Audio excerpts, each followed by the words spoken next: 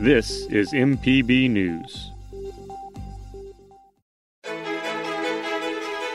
Hi, this is Ashley Norwood. Thanks for checking out the At Issue podcast. If you like what you hear, please like, rate, or leave a comment. Subscribe to this and other MPB News productions like Mississippi Edition to stay up to date. Don't forget to tell your friends about us, too. You can also watch At Issue on MPB TV Friday nights at 7:30 or on mpbonline.org. Thanks for listening.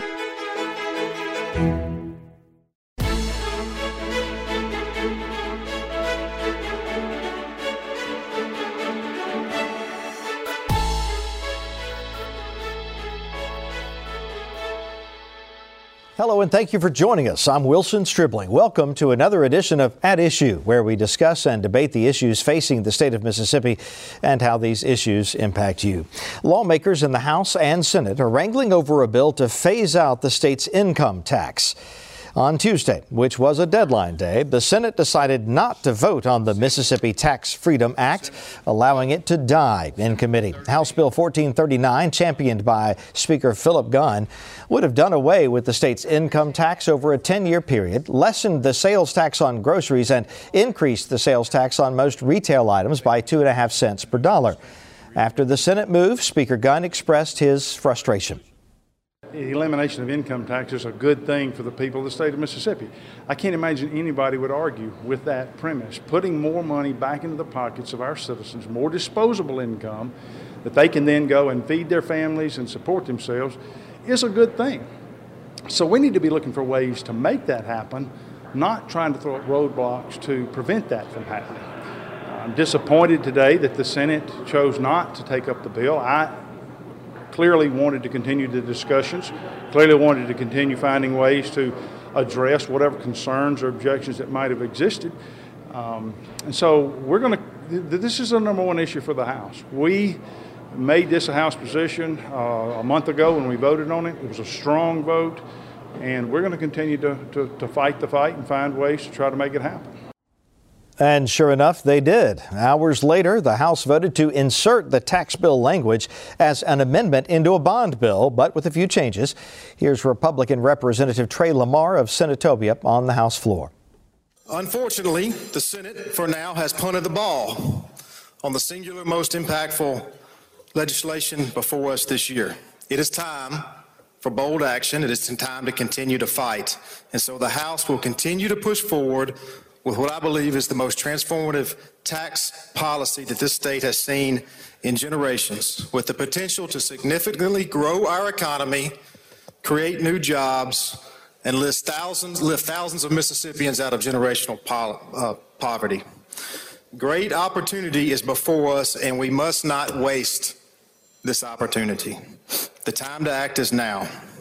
And so therefore, ladies and gentlemen, the tax bill is alive yet again with this amendment. Lamar says his amendment removes the measure's 2.5 cent increase on farming, logging, and manufacturing equipment. As a result, the amounts of the first round of income tax cuts would drop, and the total phase out of income taxes could take a couple of years longer. The House passed the amendment. The bill is now before the Senate. Senate Finance Chair Josh Harkins of Flowood said the House move does not change the fact that lawmakers are in what is scheduled to be their final weeks of the 2021 legislative session. He says there's not enough time to fully evaluate the nearly $2 billion issue. Senator Harkins is instead calling for a study committee to examine the tax plan over the summer and make recommendations for next year. What they have sent us is a pretty wide and broad piece of legislation that touches a lot of different industries, it touches a lot of different issues, and all the while it's effort to eliminate the income tax. So when we got the bill 2 weeks ago, we tried to do some research and tried to figure out what the impact on the economy is going to be, what the impact for the state's going to be, because there's parts of the bill that trigger other issues as it relates to the inventory tax is a tax that people pay at the county, but they take as an income tax credit. Well, if there's no income tax, and that means they're going to be paying the inventory tax again on their business. The Advantage Jobs bill that was out there to attract companies to locate in Mississippi is where a company will get a income tax rebate on the employees they hire. So if they're going to bring 2,000 jobs in here, they're going to get a percentage of the income tax that those new employees pay as an incentive. Well, if there's no income tax, how are we going to maintain the promise that we made to attract them in the first place? So it's a matter of making sure that we're crossing our T's and dotting our I's and making sure that we look at everything in total. And it's not just a matter of moving the income tax down and the sales tax up. There are other issues that are affected. And so we want to make sure that whatever we do is prudent, responsible, but it also puts Mississippi in the best posture to be competitive with our neighboring states, to be prosperous, but at the heart of it, to be responsible about how we implement this, because there's a lot of moving parts, and you really get one crack at this to do it right, and we want to make sure we're doing it right. Another issue drawing tension from both chambers is how to operate the state's division of Medicaid. The House and the Senate have killed the other chamber's bill to reauthorize the agency beyond June 30th of this year. At this point in the legislative session, there aren't any bills alive to continue the program that provides health care to more than 750,000 low-income Mississippians. Republican Representative Joey Hood of Ackerman chairs the Medicaid committee.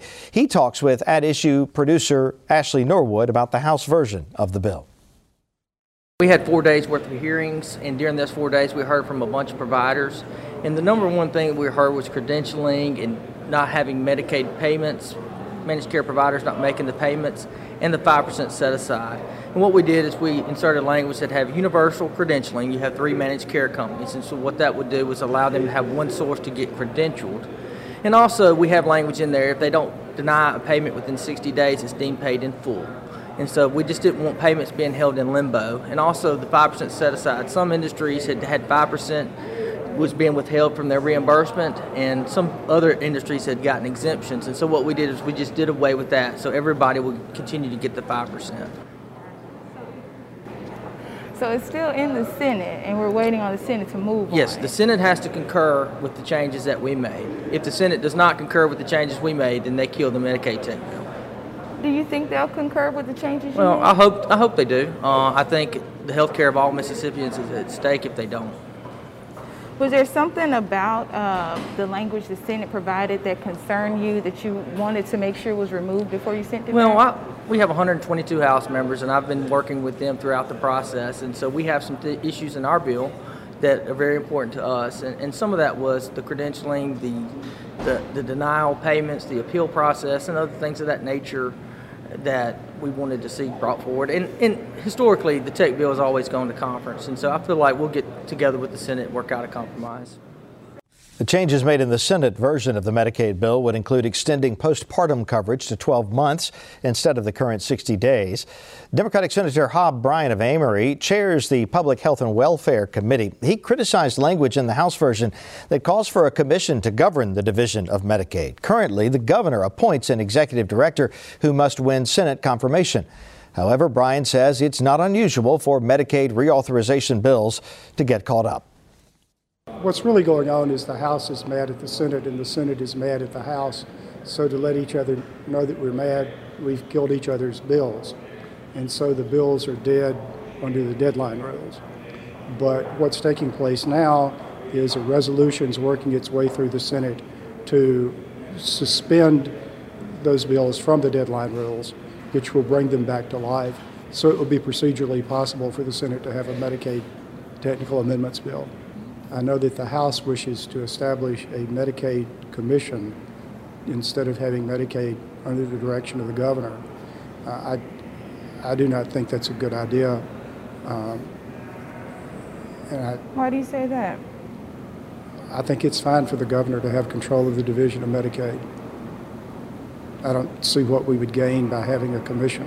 Killing each other's bills was just something that we do when things get fractious. My grandmother Morgan used to tell me that some people were fractious.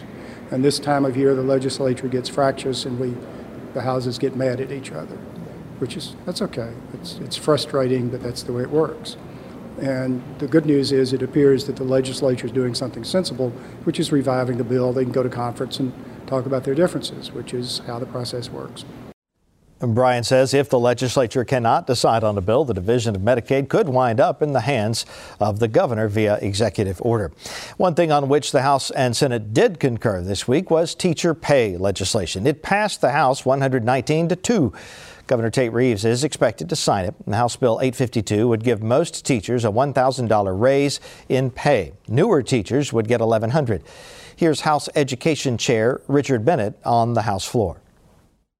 I'm going to ask you today to concur with the Senate's bill. They changed it a little bit. I'm a little disappointed. They lowered the threshold for teacher aides, which was disappointing. But I think we need to go ahead and move this and concur.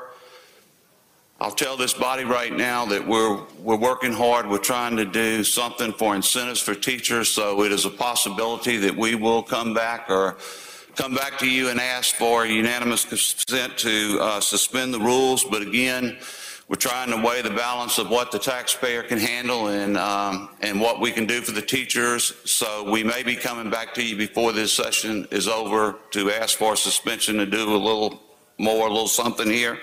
Again, we've been working hard on it, but we will bring it to you. But right now, I'd like to go ahead and ask you to concur of giving the teachers a $1,000 pay raise and giving the teachers' aides a $1,000 pay raise. And hopefully we can come back with a little more incentive type package. But again, I ask for concurrence. A federal grand jury has indicted a Mississippi businesswoman and her son on fraud and money laundering charges. The indictments, unsealed yesterday, accused Nancy New and Zachary New of embezzling more than $2 million from the state of Mississippi through the Department of Education. The News operated New Summit School in Jackson. Both pleaded not guilty to the charges, which could result in sentences of up to 210 years in prison. MPB's Desiree Frazier talks about the indictments with Mississippi College School of Law professor Matt Steffi. This indictment alleges that the defendants made teachers out of thin air, made teachers out of non-teacher employees, made teachers out of former teachers in order to receive reimbursement from or receive payment from the state, made up students that didn't exist or created current students out of students that had left in order to receive payment from the state, conspired to do so, and then pulled that money out through routing it through some accounts for their personal gain, thereby committing money laundering. The charges, I don't know what the sentencing guidelines say, but the upper limit of these charges would keep both these defendants in prison the rest of their lives. Now, I don't think that's necessarily a likely outcome by any means, but it shows the gravity of the charges, where most of them carry up to 20 years in prison, carry fines up to $250,000. The prosecution is also seeking restitution and forfeiture of assets to try to recoup the money. I mean, it's a scam. In common terms, it's a scam school that the defendants caused the state to pay for teachers that didn't exist and that students didn't exist for the basest of all motives, and that's simple greed. Well, it's interesting because I have been over to the New Summit School and had interviewed parents. It's been some years ago. I can't remember exactly how many, but maybe 4 years. And parents swore by the school and what it was doing to help their children who had special needs. And that's an aspect of this that plays both ways. If this is taking advantage of a school and funds set aside for special needs kids to enrich oneself, there's a special kind of moral callousness to it. And it may be that more than one thing is true. It may be that there are students who are being well served by the school, while these defendants are also using it to enrich themselves. The indictments say the mother and son fraudulently obtained the money between 2017 and 2020. The state auditor released a statement saying this case is another step toward justice for taxpayers. One of Zachary News attorneys said outside the courtroom, "I'm not even sure there's a crime here." Nancy News attorney said her client is looking forward to the trial, which is scheduled for May 3rd. Cars have been lining up outside a drive-through COVID-19 vaccination site in Jackson. Earlier this week, Governor Tate Reeves announced the expansion of COVID-19 vaccine availability to all residents age 16 and up. Mississippi became the second state in the nation to open up eligibility to so many people.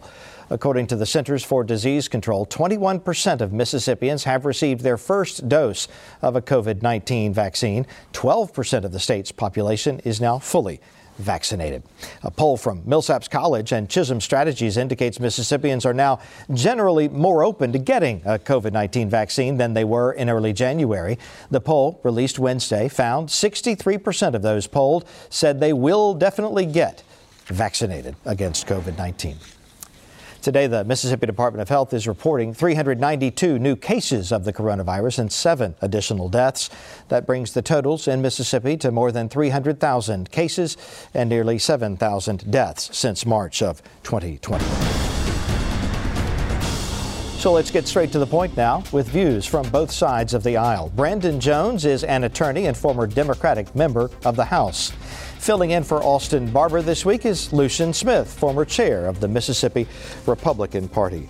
Lucian, good to have you with us this week. Great to be here. Brandon, welcome back as always. Let's start with this tax bill. It was dead. It's now alive again in a bond bill now that it's been inserted into. This was the Speaker's pet project. Lucian, what's going on here? Look, this is clearly a major priority of Philip Gunn's, and I commend him for taking some real leadership on it, because it's easy to talk about doing something this transformational, but you actually got to spend the time to come up with a way to do it.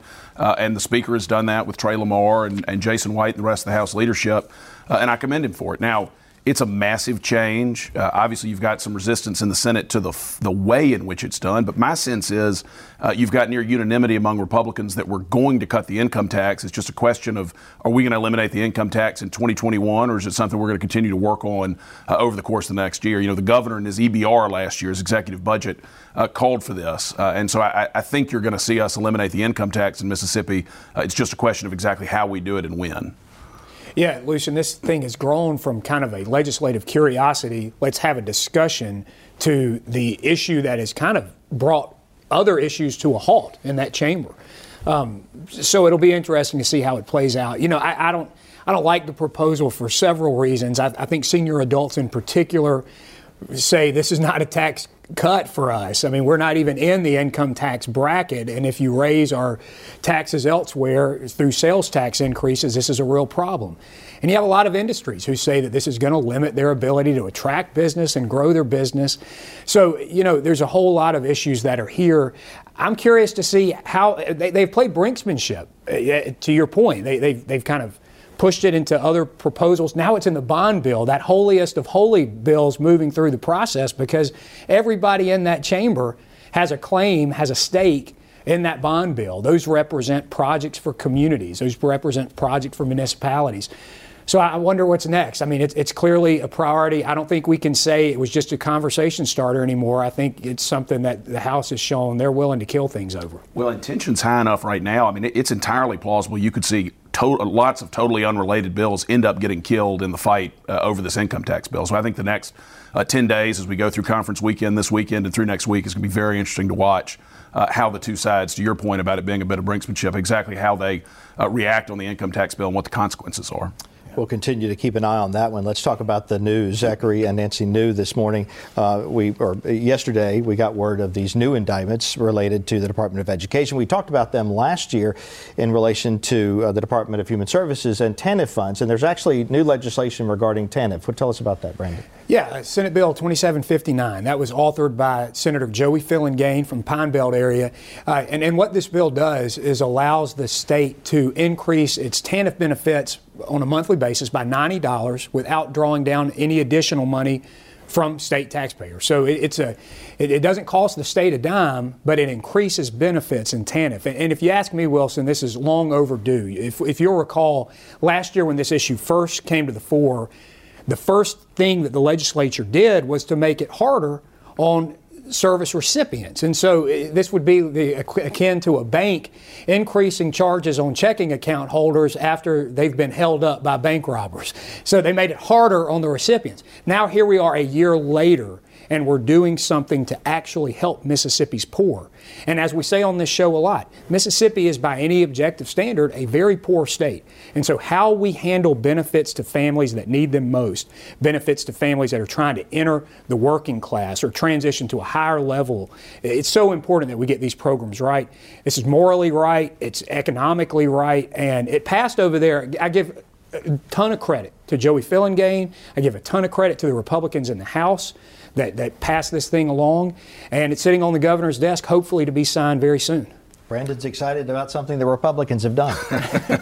Which makes me a little concerned about what the Republicans have done. I mean, Joey Fillingane is one of the most conservative members of the legislature. I've got a lot of faith that if Joey is doing it, that it probably is a well thought out conservative position. I've got real concerns about the amount of money that the federal government spends, the amount of money that we borrow to fund what the federal government spends. I think it's a national security and economic risk, a huge one to the country. But my sense is the same as Brandon's. I think they have looked at ways without costing taxpayers additional state tax dollars, how to draw more money into the economy. I'm not sure that's how you move people up to the middle class or how you grow our economy, but I certainly think there is a logic to going out and getting money that doesn't cost state taxpayer dollars and bring it into the state of Mississippi instead of having to go in somewhere else. And I assume that's the logic behind it, even though the federal piece of it concerns me. Obviously, the Medicare. Go ahead, Brandon. I'm sorry. Well, there's a certain tone that goes off whenever the White House changes ownership, and when Democrats take over in Washington, Republicans immediately, like Lucian, start to get really upset about federal spending. You notice we didn't hear about federal spending for the previous 4 years, but now it's back to the 4. But the good thing about this bill is this money is already allocated. This money has been coming here, and I think what the new director of the Department of Human Services is saying is we have been leaving this money. We have been rolling this money over. We've been not utilizing it. And what a wasteful thing that is in a state that has so many poor people. And so it really, I think, Lucian, as people look at it, they'll see the math does check out, and this was the right thing for us to do. Well, I will agree with you on one point, a little off the topic of TANF, but I think you're absolutely right. I think Republicans have failed when a Republican is in the White House to check the runaway spending that ultimately is going to be something that has the potential of destroying our country. I think it's a failure by Republican elected officials, and I hope that we'll be good stewards of federal money under President Biden. And 4 years from now, when we have a good Republican president, I hope we'll take him or her to task and make sure they're good fiscal conservatives. We'll see. Let's talk about another program that benefits a lot of low-income Mississippians, the Division of Medicaid. Senator Bryan there talking about this is a matter of the two chambers being angry at each other. But Medicaid's at stake here. What's going on with that? I don't agree with Hob Bryan on much, but this is one where I think he's absolutely right. The two chambers aren't happy with each other. They're disagreeing, and so they're letting the Medicaid tech bill die. But the one thing that you can guarantee is the only thing the legislature wants less than the other chamber winning on a policy point is the governor winning on a policy point. And so if the Medicaid tech bill fails, the governor then gets to run Medicaid without input from the legislature. And I'll bet you a steak dinner that will not end up happening in the end. They'll resurrect it with a suspension resolution, and you'll see the legislature maintain its control over how the Medicaid program is run here. And I'm sure the legislature would love to litigate just how much control the governor has. Yeah, they don't want to go there. There's a big issue that is also in the fore of Medicaid with the passage of the Recovery Act. And this is an incentive for states like Mississippi to expand Medicaid. What it's done is reset the clock so that states like Mississippi who didn't expand could get the same benefit as if they had expanded back in 2010 when the program initially passed. Man, Lucian, I've said it on this show many, many times. I don't know if there's any single policy mover that could change the state of Mississippi economically like the expansion of Medicaid. It's had enormous benefit in Republican states and Democratic states.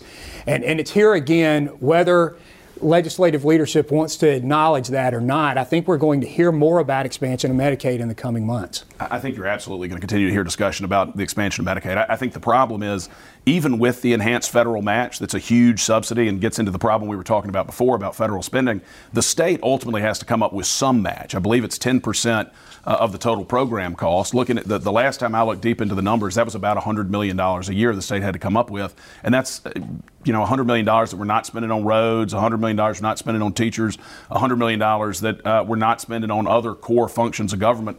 And it's got to come from somewhere. And so that is the problem to me, is I don't think the state can afford the state match, even with the additional subsidy. But it's certainly going to be a discussion point that's going to keep on getting made. With the expansion of the guidelines for who can get a COVID-19 vaccine, finally, everybody at this table is registered to get a vaccination or has already gotten one. Brandon, you think the state's done a pretty good job of, we're at 12% now of the state's population fully vaccinated. You're pleased with how Mississippi has leadership has done with this issue. Yeah, and Dr. Dobbs reported that 38% of recent vaccines have gone to people of color in Mississippi. And so that's consistent with the percentage overall of the state's population. And so that means that we are getting the vaccine into communities across the state. And I can tell you, when it was opened up to folks like us, everybody 16 and older, had a chance to look on the Department of Health's website, and you can see where these shots are being offered. And I was just very glad to see it's not just major metro areas. It's not just, the places that we think of as big towns by Mississippi standards. It's smaller communities. And so, yeah, to your question, I think so. I think it's a legislative challenge. We're seeing other states that are not moving as quickly as our government is to expand it. So I'm glad that we're expanding it. I'm glad we're meeting the challenge. Look, I think the governor and Dr. Dobbs deserve just huge commendation for how they've done this. I think they've done a great job about it. And one of the things that, to their credit, they've done is they've not played politics with it. I think you look at states like California, you look at some of the administration of this in Chicago, they've made these very politically calculated decisions on how they administered it, I think, to cater to their base. And the result is shots aren't going out. You're starting to see California build up supply. And in Mississippi, by doing it smartly, by having a number of vaccination sites, having them in multiple locations, you're actually getting people vaccinated, to Brandon's point, in proportion to the racial demographics in the state. But you're doing it in a smart way that's getting a lot of people vaccinated. And that's what we need in the state, and that's what we need in the country. We'll leave it there. Lucian, thank you for being with us this week. Brandon, good to see you as always. We are out of time. Don't forget, you can watch this program online or listen to the podcast at mpbonline.org. For day-to-day coverage, follow MPB News on Twitter and Facebook. Thanks for joining us on At Issue. Have a good night.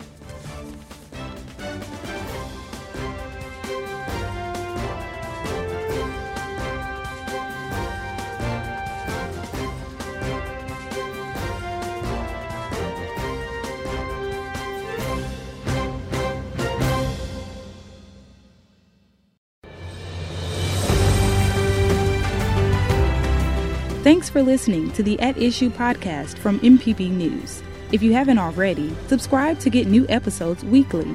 And don't forget to like, rate, and leave a review. You can also stay in touch with MPB News on Twitter and Facebook. For daily news, check out the Mississippi Edition podcast. Thanks for listening.